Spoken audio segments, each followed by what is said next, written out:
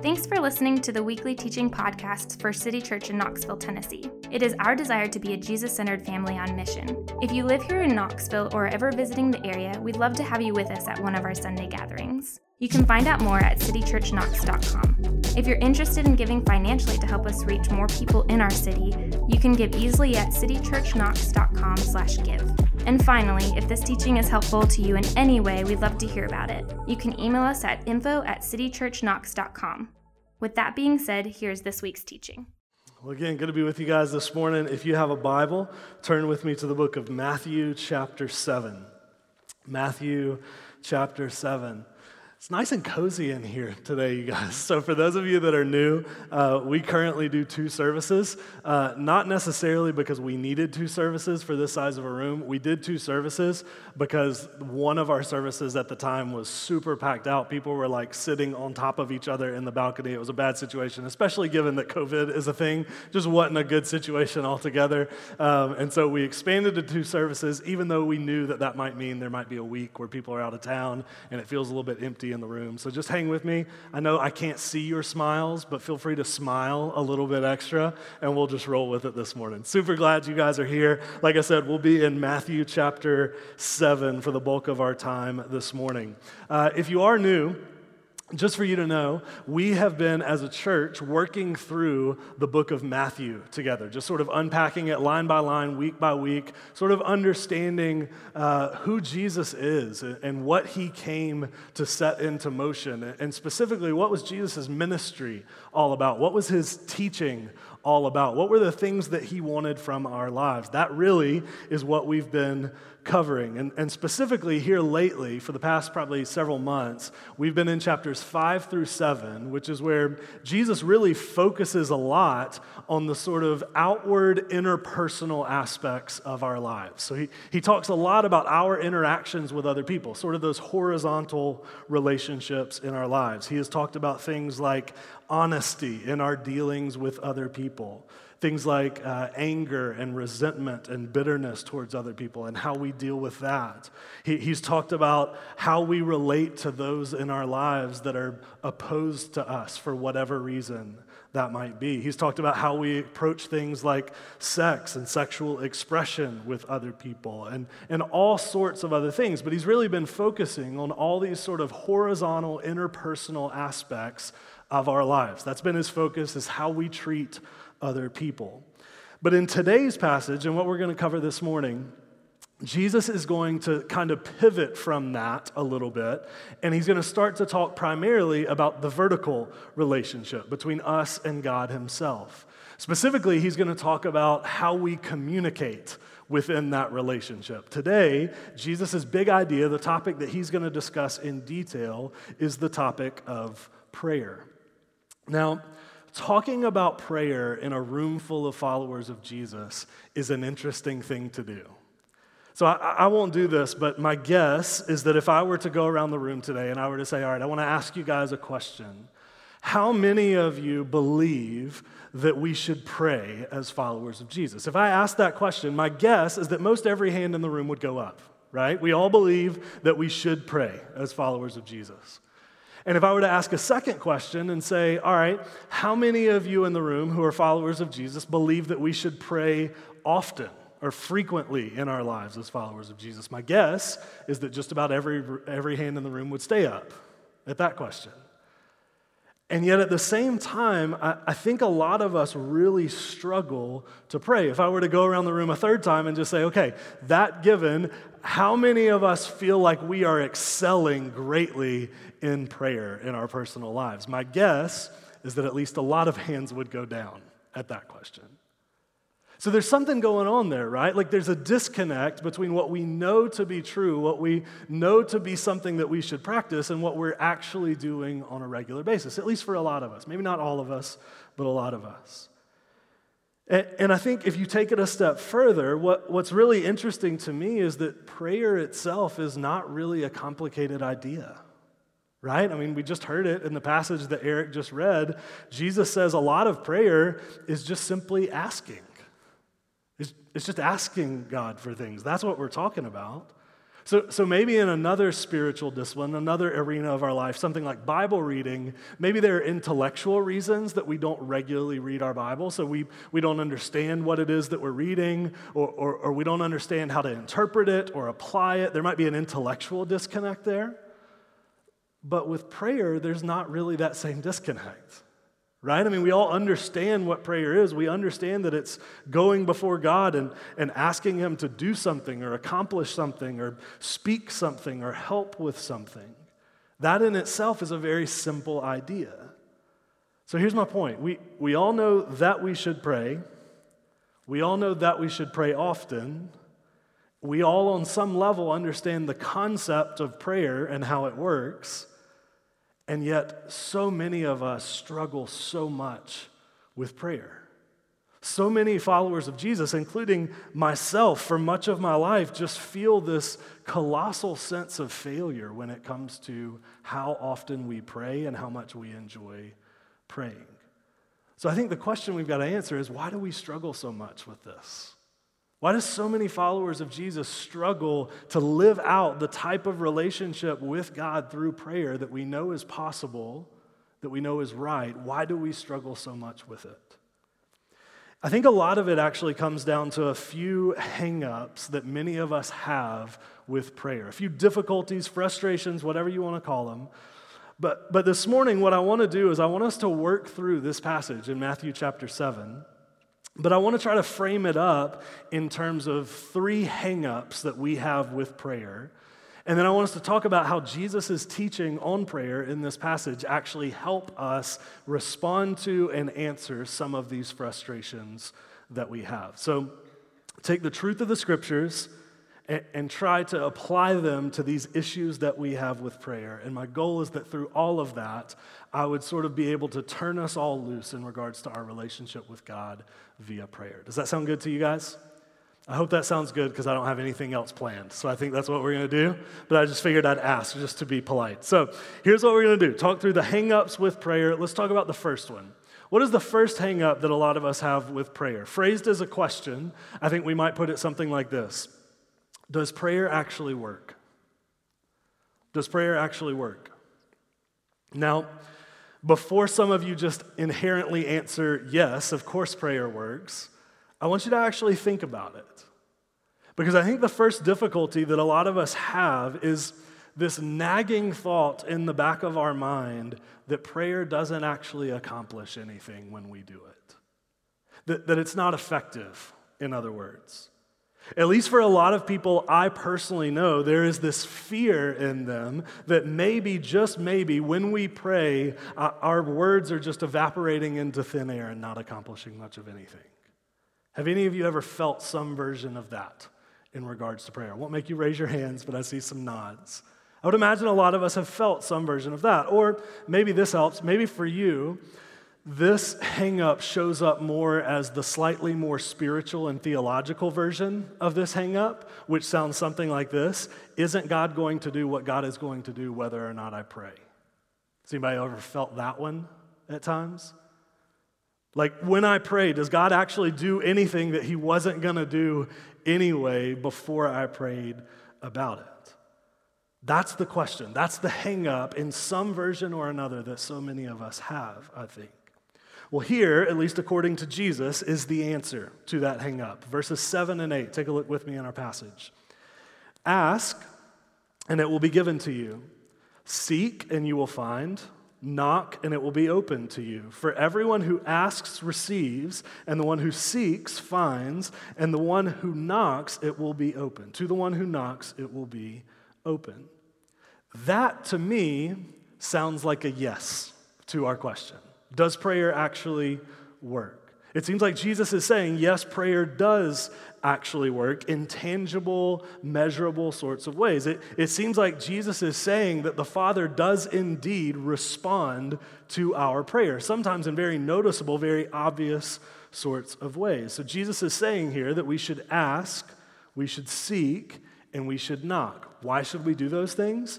Because the one who asks receives, the one who seeks finds, and the one who knocks has the door opened to them. In other words, people who do these things, people who seek God out in regards to prayer in these ways, they experience tangible results of those things in response to asking those things. If you just do your best to take Jesus' words exactly at face value in Matthew 7, isn't that what they seem to be saying? That God responds to his people praying. I don't know how else to read what Jesus is saying. But at the same time, at sort of an experiential level, let's also be honest about this. How many of us read those words from Matthew 7, verses 7 and 8, and just felt internally in our spirit when we read them, yeah, that sounds nice, but that's just not how it usually works. Like that sounds to me like that's the optimal experience with prayer, but I don't know that I get to operate regularly in the optimal experience with prayer. Most of us, at least people that I've met, just seem to pray and then sit back and wonder if it ever had any real results at all. And because of that, many of us struggle to pray with any real expectation that something will come of it as a result. And if that wasn't bad enough, I think at times certain types of theology in the church can actually reinforce this difficulty that we have with prayer. I think that certain types of theology can actually make this frustration worse. So I'll never forget listening to a sermon from a relatively well-known pastor in the States a few years ago. And I remember hearing him say this line in his very preachery voice, which I don't have, so I won't try to imitate it for you. But he said in his very preachery voice, he said, God wouldn't be God if he changed what he did based on what we ask him to do. Prayer, to this pastor, he went on to say, was really more about the exercise of praying itself than it was about seeing results from what we pray. Now, I think I'm tracking with some of what he meant there. Like, certainly we shouldn't think of God as some sort of genie in a bottle who waits on us and grants our every wish whenever we ask for it. That, to be sure, is not who God is. And also, to be sure, there is plenty that is gained from us as followers of Jesus persisting in prayer and continuing to pray even when we don't see tangible results of it. I'm all for that. I get that. But at the same time, does that mean that God never responds directly to our prayer? Does that mean that we shouldn't ever pray expectantly and anticipate results in response to what we ask? Does that mean that prayer is just sort of meant to be this sort of non-consequential exercise that we participate in as followers of Jesus? Well, I would say that understanding of God and of prayer certainly doesn't jive with a lot of the stories that we read about in the scriptures as a whole. So I think about Moses in Exodus chapter 32, and in the story, God has about had it with the Israelites. I mean, they are whining to him, they're complaining to him, they're accusing him of things that he did not do, and God says to Moses, hey, I'm about ready to be done with the Israelites. I'm just going to pick a different group of people to accomplish my purposes through because I've had it with these people. And it says that Moses goes to God and pleads with God not to do that. And then it tells us in Exodus 32 that God, quote, relented from what he was going to do and continued working through the Israelites instead. In other words, God changed what he was going to do in response to Moses' prayer. I think about another passage in the book of 2 Kings where Isaiah, who's a prophet of the Lord, comes to a guy named Hezekiah, and he says, Hezekiah, you're going to die soon. God is not going to heal you. You're going to pass away. You need to get your affairs in order. This is what's going to happen. And it says in response to that from Isaiah, Hezekiah just goes before the Lord. He falls on his face and he cries out to God to heal him. And then it says that God, before Isaiah even leaves the temple's courts, God speaks to Isaiah and says, hey, I need you to turn back around and go tell Hezekiah that I've heard his prayer. I'm going to heal him. I'm going to extend his life by 15 years. In other words, God changes what he was going to do in accordance with a prayer from Hezekiah.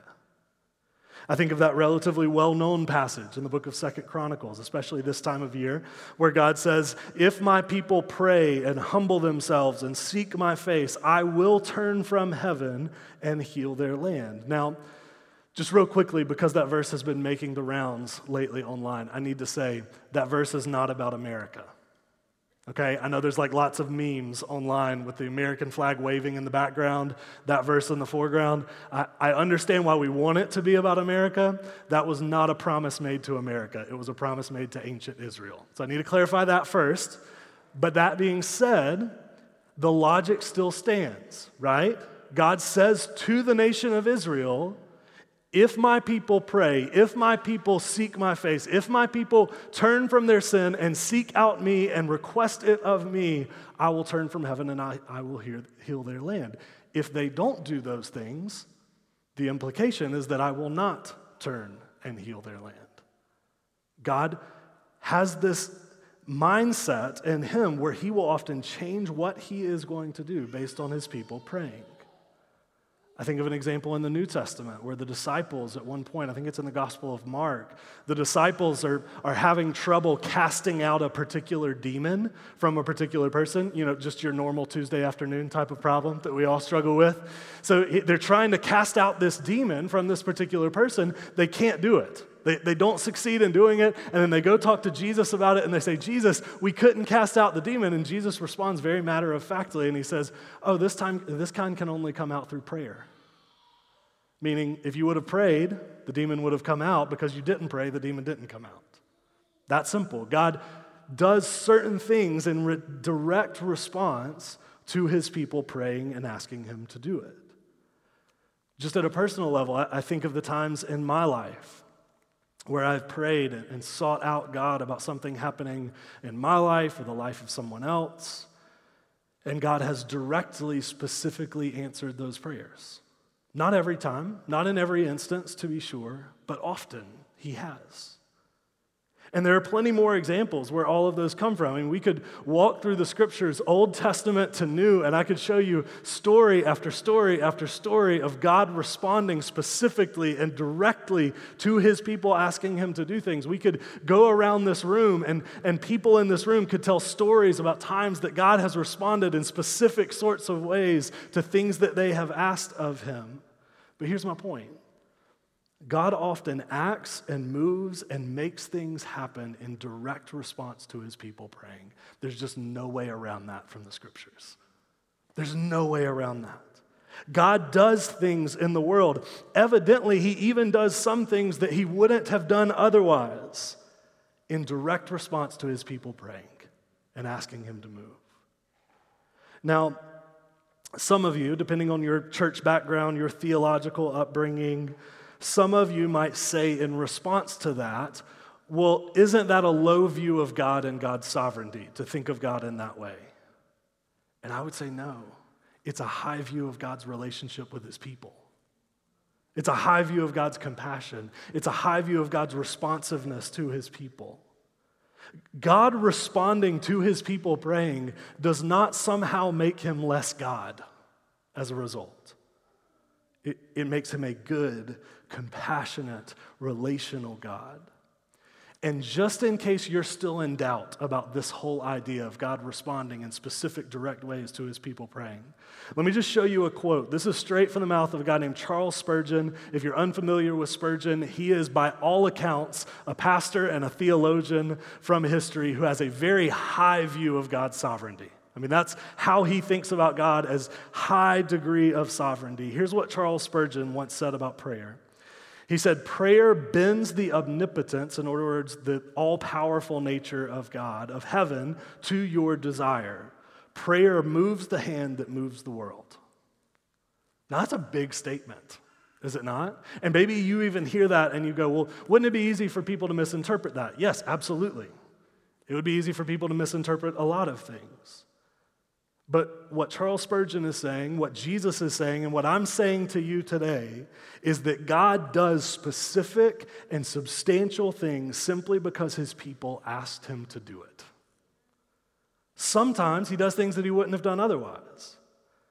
And listen, I don't unpack any of what we just said simply because I have like a theological bone to pick with people or something. Those of you that know me best know that most theological debates make my eyes want to roll back in my head. So that's not my goal whatsoever. But I bring it up simply because I think one of the primary reasons that many of us do not pray and don't pray regularly is because we functionally believe that our prayers don't make much of a difference. And nothing could be further from the biblical reality about prayer. Nothing could be further from what the Bible teaches us prayer is about. Now, if you're listening to this and you're more of an analytical person in the room, that would apply to me. Sometimes I think too much for my own good, if you guys can identify with any of that. If you're more of an analytical person in the room, maybe you hear all of this and it gets you thinking, okay, well wait though, because what does that mean? Does that mean that if I ended up not praying for something and God ended up not doing it in response, does that mean that thing wasn't his will to do in the first place? Or does that mean that if God wanted to do something in response to me praying about it and I forgot to pray about it, does he coerce me into praying about it? Does he cause somebody else to pray about it so that he can do it? If I was supposed to pray for something for God to do it, does that mean that if I forget, I throw off the space-time continuum of the universe somehow and everything is now off because I forgot to pray? What does all of this mean? All sorts of questions that arise out of this understanding of prayer. I get that. And I'll be honest with you guys, I have zero answers to those types of questions. I don't know that the Bible gives us those types of answers, but I'll tell you this. At some point, getting tied up in all of that theological minutia about God's will and God's prayer, while that can be helpful, getting tied up in all of that is actually keeping us from one very simple task, and that's praying. Asking God to move in specific, life-changing, world-altering sorts of ways. So do you know what might be a better use of our time than getting wrapped up in all the technical aspects of God's will in the world? To fall on our face and beg God to move. In our life, in the lives of others, in the lives of everyone in our world, what if we were to spend all that time that we get wrapped up in all those little details and devote that time to seeking out the face of God through prayer? Because the one who asks receives, the one who seeks finds, and the one who knocks has the door opened to them. So pray. That's the goal. That's Jesus' point. Pray. Because prayer works. But that does move us into what I think is the second hang-up that a lot of people have about prayer. It's certainly related to the first one that we just covered, but it's a little bit different. We might phrase it like this. Hang-up number 2 is, what about unanswered prayer? What about unanswered prayer? So this, I think, is the problem that we have next. We read passages like Matthew chapter 7, and we go, okay, but what about all the times that I've asked and I haven't received? What about all the times that I've sought God out on something and he hasn't responded? We hear things like God moves when his people pray, and we immediately draw to mind all the times that it hasn't really played out like that for us. We think of all the times that we've prayed for small things or really big things in our lives, and they just haven't panned out at all, or at least not anything close to how we expected them to. So what do we do with those scenarios? What do we do with unanswered prayer? What do we do with all the times in our life where it doesn't exactly play out like Matthew 7 makes it seem like it plays out? So there are actually quite a few answers, practical responses and answers to that question, what about unanswered prayer? There's a book, if you're interested, called God on Mute by a guy named Pete Greig, where he gives 15 different reasons for unanswered prayer. So some of them are straight out of Scripture. Some of them I think are more philosophical and speculative in nature, but I think they're all helpful to help us sort of frame up how we think about all of this. So I'm not going to give you all 15 reasons today. That would make for a very long teaching, and I don't think you guys want to be here that long. So feel free to go out and grab the book if you're interested in reading more on it. I just want to give you a few of them that I thought were helpful in terms of how we think about unanswered prayer. So a few different reasons that could be out there for unanswered prayer. First, some prayers aren't answered, he says in the book, because they operate on a faulty understanding of who God is. Some prayers aren't answered because they operate on a faulty understanding of God. So to reference what we said just a little bit earlier, some prayer operates on the assumption that God is our personal genie in the bottle. He's a cosmic butler in the sky who just exists to make our life happy and easy and successful and all of that. For some of us, I would bet that the only things we regularly pray and ask God for are things like Him giving us exactly the job that we want in exactly the city that we want. Things like giving us the salary that we want. Things like giving us the romantic relationship that we want. And listen, while sometimes God does answer prayers for those sorts of things, I'm not trying to write those off and call them unimportant. But while He does sometimes answer prayers for those sorts of things, God's relationship with us is so much bigger than those things. It's so much bigger than those things. It's so much deeper and more profound than all of that. And so it might be that by not answering your prayer for specific things in your life, it could be that the Spirit is trying to draw you into a deeper, fuller understanding of who God is. It might be that He's trying to open your eyes to see that He is more than your cosmic butler to grant your every wish. That He actually is interested in more aspects of your life than those things on the surface. And listen, that's not a bad thing. That's a good thing if He's trying to draw us in that way. So that's one reason that prayers could go unanswered.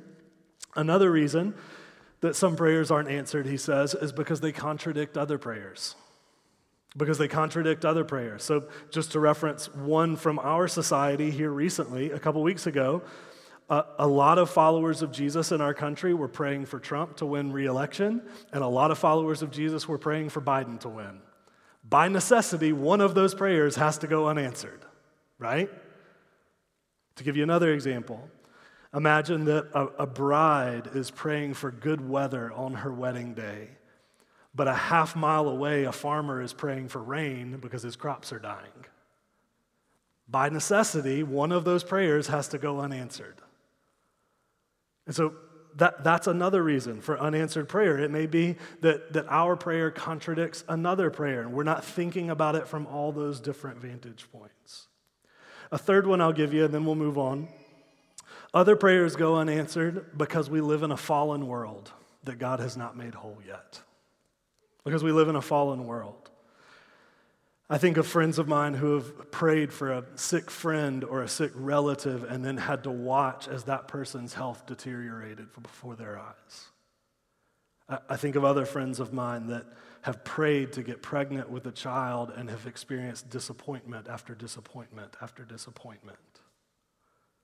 Sometimes our prayers go unanswered simply because we live in a fallen world that God has not made new. Now, as followers of Jesus, we are sometimes involved in giving and getting glimpses of the new creation in the here and now. That's a big part of what it means to follow Jesus and be an ambassador for His kingdom. But at the same time, we are not living in the new heavens and the new earth right now. We are still living in a world that, according to Romans chapter 8, is subjected to bondage and decay. Jesus tells us at one point, in this world you will have trouble. That's a promise from Jesus. You will have trouble. The world is not as it should be yet. One day it will be, but it's not that way yet. Not everything in our world is as it should be, which means, unfortunately, not every prayer for God's will to be done in specific situations get answered because we live in a fallen world. So there are just three. Those are just three potential reasons for unanswered prayer. And again, there are plenty more reasons where those come from. If you want to read more on it, feel free to grab that book, read through it, learn from it, all of that. But I do have to say this before we move on. At the end of the day, I don't actually think that what we need most is a list of logical reasons for unanswered prayer. I don't actually think that fixes much of anything. Let me try to explain why I say that.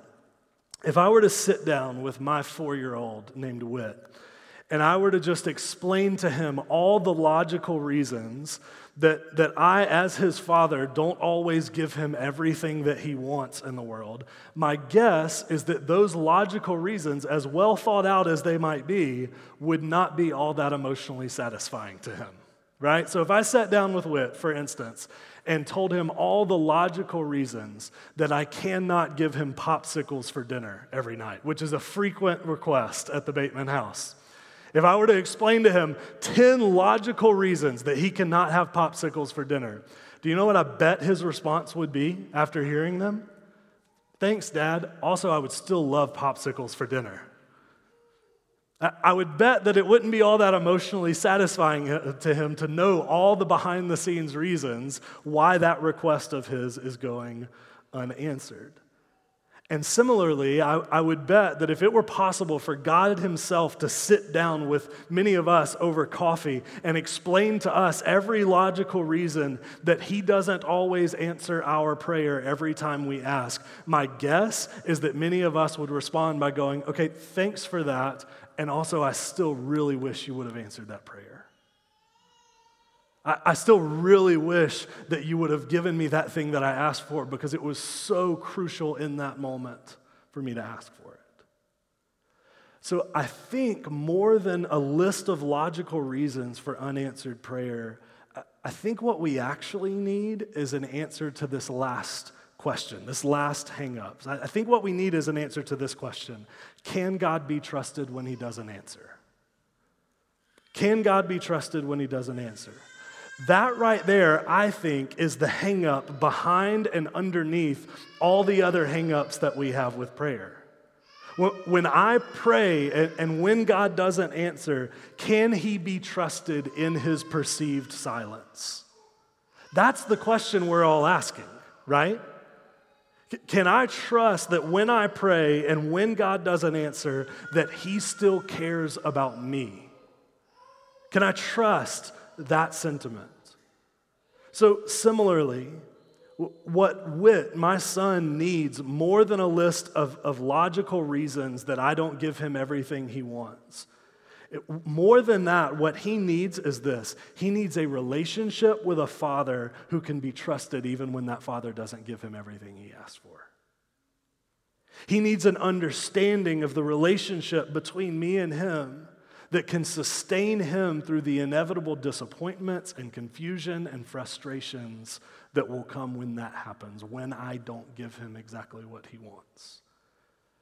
And in the same way, what you and I need, more than a list of reasons for our unanswered prayer in our life, is a relationship with the Father that can be trusted even when the Father doesn't give us what we want.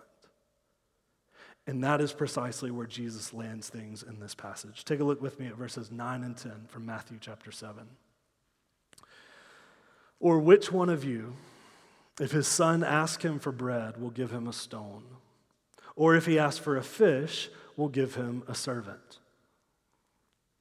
So Jesus looks out at this point in his teaching. Jesus looks out across the countryside where he's been giving this teaching all about life and what life looks like as a follower of Jesus. And he says to the crowds of people listening to him talk, he says, okay, which one of you, if your son asked you for bread, would give him a stone instead?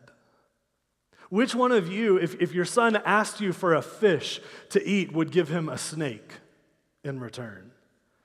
And the obvious answer from the crowd is nobody. Nobody would respond that way. None of us would do that. No father, no mother would do something like that in response. Even the worst of earthly parents know how to give their kids something to eat. That's a skill they're familiar with, which sets up Jesus' simple yet profound response in verse 11. He says this, "If you then who are evil know how to give good gifts to your children, how much more will your Father who is in heaven give good things to those who ask him?" Every one of us, even the worst of us, know how to give good things to those who ask. All of us know how to do that. And if that's true, how much more does our Father in heaven know how to do that for us?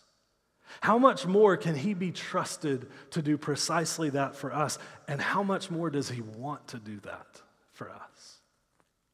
That right there is where prayer has to start. That's the basis for the entire practice of prayer, is understanding you have a Father who always cares for his kids. With an understanding of a Father who can be trusted even when he doesn't do precisely what we asked him to do. The relationship with a Father that can endure the ups and the downs that a lifestyle of prayer will inevitably produce at times. When we don't understand why or why not, that is precisely when we lean back into the arms of a Father who does. And as we develop the ability to do exactly that, we will continue to pray even when we don't see immediate results. We'll persist in praying even when it seems like those prayers sometimes go unanswered. Because we trust the character of the Father, we will continue to ask. I don't know if you've ever thought about it this way, but did you know there was a time when even Jesus' prayer went unanswered? As Jesus hung from the cross in his final hour, he cried out to God the words of Psalm 22. He said, my God, why have you forsaken me?" I want you to imagine being Jesus in that moment for a second. Perfect, constant intimacy with the Father at all times. Perfect, constant relationship with God at all times. And yet in that moment on the cross, as Jesus experienced the most indescribable sort of pain that we can imagine, his question to God was, why? Why is this happening and why are you allowing it to happen, God? God's response to that question was silence. The most dire moment of Jesus' life, his prayer went completely unanswered. So listen, more than anything, before we move on to the rest of this, understand that if anybody knows what it feels like to cry out in the depths of desperation and not hear anything in return, if anybody knows how that feels, it's Jesus. He knows how you feel. He gets it. He's been there. But the reason that there was no answer when Jesus asked that question, the reason there was no answer to Jesus' own prayer in that moment is because Jesus knew precisely why he was being forsaken. He was being forsaken so that you and I could know that we never have to be.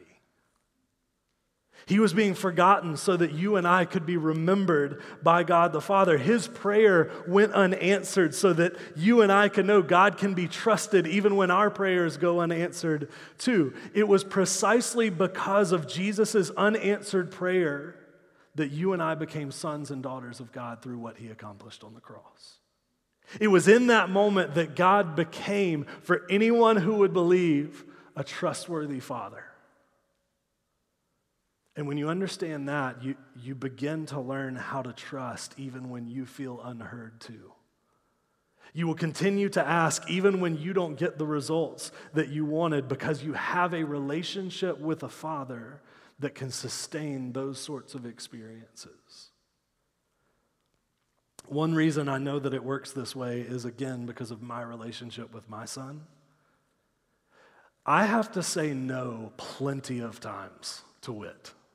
Like a lot. I have to say no to him a lot. Like when he wants the third straight cup of sugary lemonade in a row over the course of 5 minutes, I have to say no to him in those moments.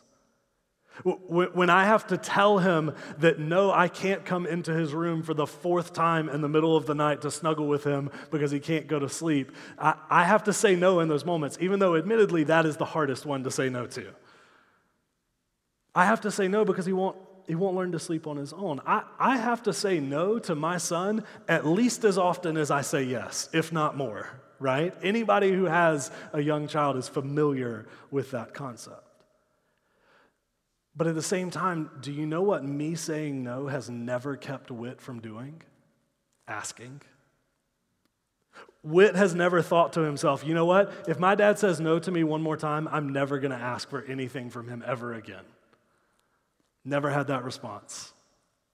In fact, I'm sort of convinced that sometimes me saying no makes him ask more than he would have otherwise, right? That's sort of how parenting works in a lot of ways.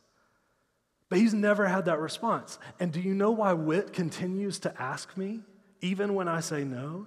Because he trusts the nature of his relationship with me. He cannot perceive of a universe in which his dad doesn't eventually say yes to something. He cannot perceive of a universe in which his dad does not want to give him good things. So in response, what he does is that he asks and he seeks and he knocks constantly because he trusts the nature of that relationship with me. And that is precisely the posture of a follower of Jesus towards prayer. When you see God as a good father, you can't perceive of a world in which he doesn't eventually say yes to something. You can't perceive of a world in which he does not desire to give you good things because that's who he is. He is a good father. And in Jesus, that's who we are as sons and daughters of a good father. Galatians 3, in one of the most brief but most profound statements ever, says, "For in Christ Jesus you are all sons and daughters of God through faith." Tim Keller puts it this way, and I find it so incredibly helpful when he puts it this way: God will either give us what we ask, or he will give us what we would have asked if we knew everything that he knows. He will either give us what we ask or give us what we would have asked for if we knew everything that he knows. That's the person we're praying to. The person who will either give us what we ask for or give us what we would have asked for otherwise. If that is not motivation to start praying and praying regularly in our lives, I don't know what is. We ask because we know to whom we're asking. We seek because we know who we're seeking from, and we knock because we know that on the other side of that door stands God the Father, and he longs to give his kid good things. We know he can be trusted. So that's all I have for you today, content-wise. I intentionally kept things brief this morning, as brief as I could, for a couple reasons. One, just because I wanted to reiterate how simple prayer is. I didn't want to overcomplicate it by saying a lot of different things. I think sometimes the biggest problem when it comes to prayer is that we make it so much more complicated than God intended it to be. So I wanted to keep it short for that reason, but I also wanted to keep it short because I wanted to actually give us some time to pray together. I thought it would be kind of silly if we spent all this time talking about prayer and didn't actually pray. That felt like a waste of a teaching. And so what I want us to do is just spend some time praying together this morning. So if you will, go ahead and put away whatever stuff you had. Maybe specifically turn your phone on Do Not Disturb and put it away if you're able to. I think that just helps us cut out distractions. The band's going to play behind us just to cut out some distractions in the room. We're going to bring the lights down a little bit just to kind of help us focus in on what's right in front of us. But I've got just a couple different things I want us to pray through together in response to everything Jesus just taught us about the Father and about who the Father is and about prayer itself. I've just got a few things I want us to pray through. So go ahead, bow your heads, close your eyes, whatever you need to do to get in that space where you can interact with God himself. And I've just got a couple things I want you to pray through. First, I want us to just spend some time remembering and praying through the character of the Father. Some of us, I think, might have functionally forgotten who the person is that we are praying to so much of the time. So I want you to take a moment right now just to remember God the Father, to remember that he is gracious and compassionate and responsive and trustworthy. Maybe most of all, that he is trustworthy. I want you to spend some time verbalizing what it means about who he is and how we relate to him in prayer. So maybe for you, you just need to sit there for the next few moments and you just need to say on repeat, God, you're a good father. You're a good father. God, that's who you are. Maybe you just need to say that over and over again. But however you need to approach it, whatever you need to say, whatever you need to do, just take a second, interact with God as your Father. Take time to do that now.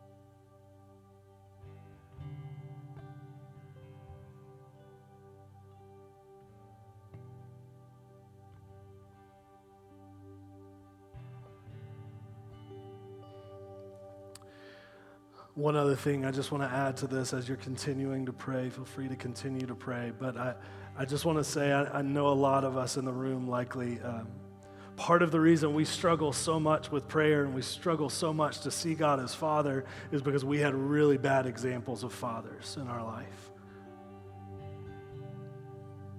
No doubt some of us, we didn't have a father figure at all. We maybe had a couple people that tried, but it just wasn't what it needed to be or wasn't there at all. Some of us likely had fathers that are so polar opposite of everything God is and everything God stands for that it's done so much damage into how we view ourselves and how we view God. And so this morning what I want to do is I just want to pray for healing. Emotional, psychological, whatever it needs to be. I want to pray for healing for people with that story. I know it's likely so many of us. And I want to pray for healing, not just because we need it in that regard, but because we need the Spirit to do a work in us. If we're going to ever see God for who He truly is, if we're ever going to be able to interact with Him on that level, we need Him to do a deep work in us. And God might want to do it right away this morning. He might want to do it through months or years of working through it. I don't know what it needs to be, but this morning I want to pray that we'd at least be willing to start that process. In Matthew 7, Jesus says, if even those of you who are evil know how to give good gifts to your kids, how much more does your Father who is in heaven? Some of us are very familiar with the evil part of that sentence. Some of us experienced the evil from fathers that did not represent who God was. And I feel like this morning God just wants to say to a lot of us, I'm not like that. That's not who I am. That's not how I designed life to work. And I want to show you that I am something far better. So just take a second, if you will, if that's part of your story, if that's part of the story of someone you know, and I want you to just pray for healing, that God would help us to see differently with new eyes, with new hearts, that He would bring healing. Father, would you bring healing?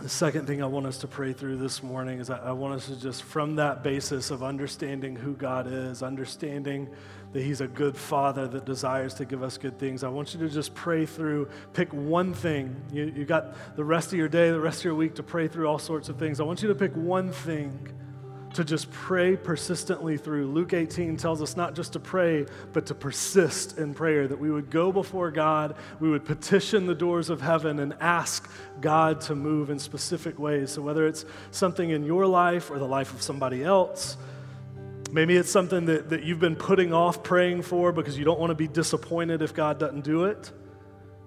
Maybe it's something that you prayed for a little while and you gave up just because it didn't seem like it was going anywhere. Maybe it's just something that you've never prayed for because you don't think God cares. I want to tell you this morning that He cares. And so God, take whatever that is, the God-glorifying desire that you have for your life or the life of somebody else. Maybe it's somebody that you want to see Him heal. Maybe it's a relationship you want to see restored. Maybe it's Him providing in a specific way for your life or the life of somebody else. I just want you to pick one thing and just pray persistently through it. I think it was Martin Luther that once said, sometimes praying is a lot less like a one-off experience and it's a lot more like hammering a nail through a piece of wood. It doesn't happen instantly. Sometimes you just got to pray and pray and pray and seek and seek and seek. And so we just spend a few moments doing that. Pick one thing, pray through it. Persist in praying for God to move in some specific way. You can do that now.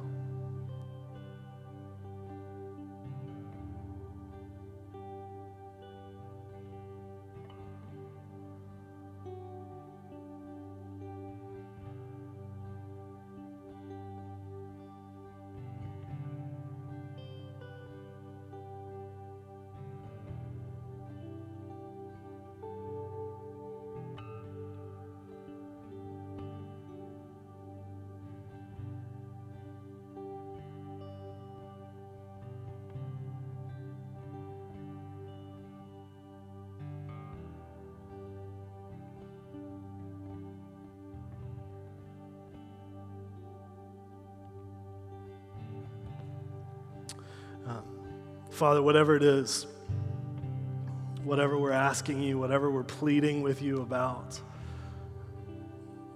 God, I know there are dozens of prayers throughout this room, things that maybe we've given up on, things that maybe we think you don't care about. God, I pray this morning you would hear our prayers. You tell us in the book of Isaiah, all throughout the scriptures, that as we are praying, you hear. As we are asking you, you respond. And so would you respond?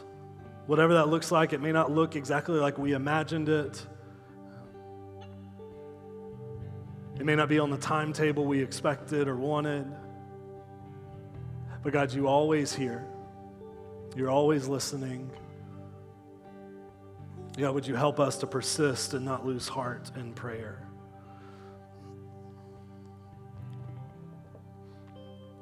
God, this morning, would you help us all to rest in who you are, our Father, a Father who desires to give us good things. Would you help us to see you in that way through every single arena of our life? God, that's our prayer. That's what we want.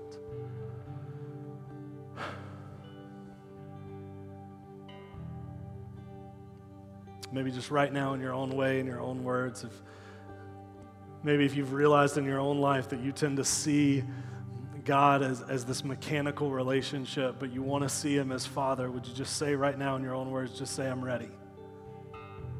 I'm ready, Father. God, we ask you to work. We ask you to move, even now as we sing and celebrate and respond to who you are. We ask all these things in your name.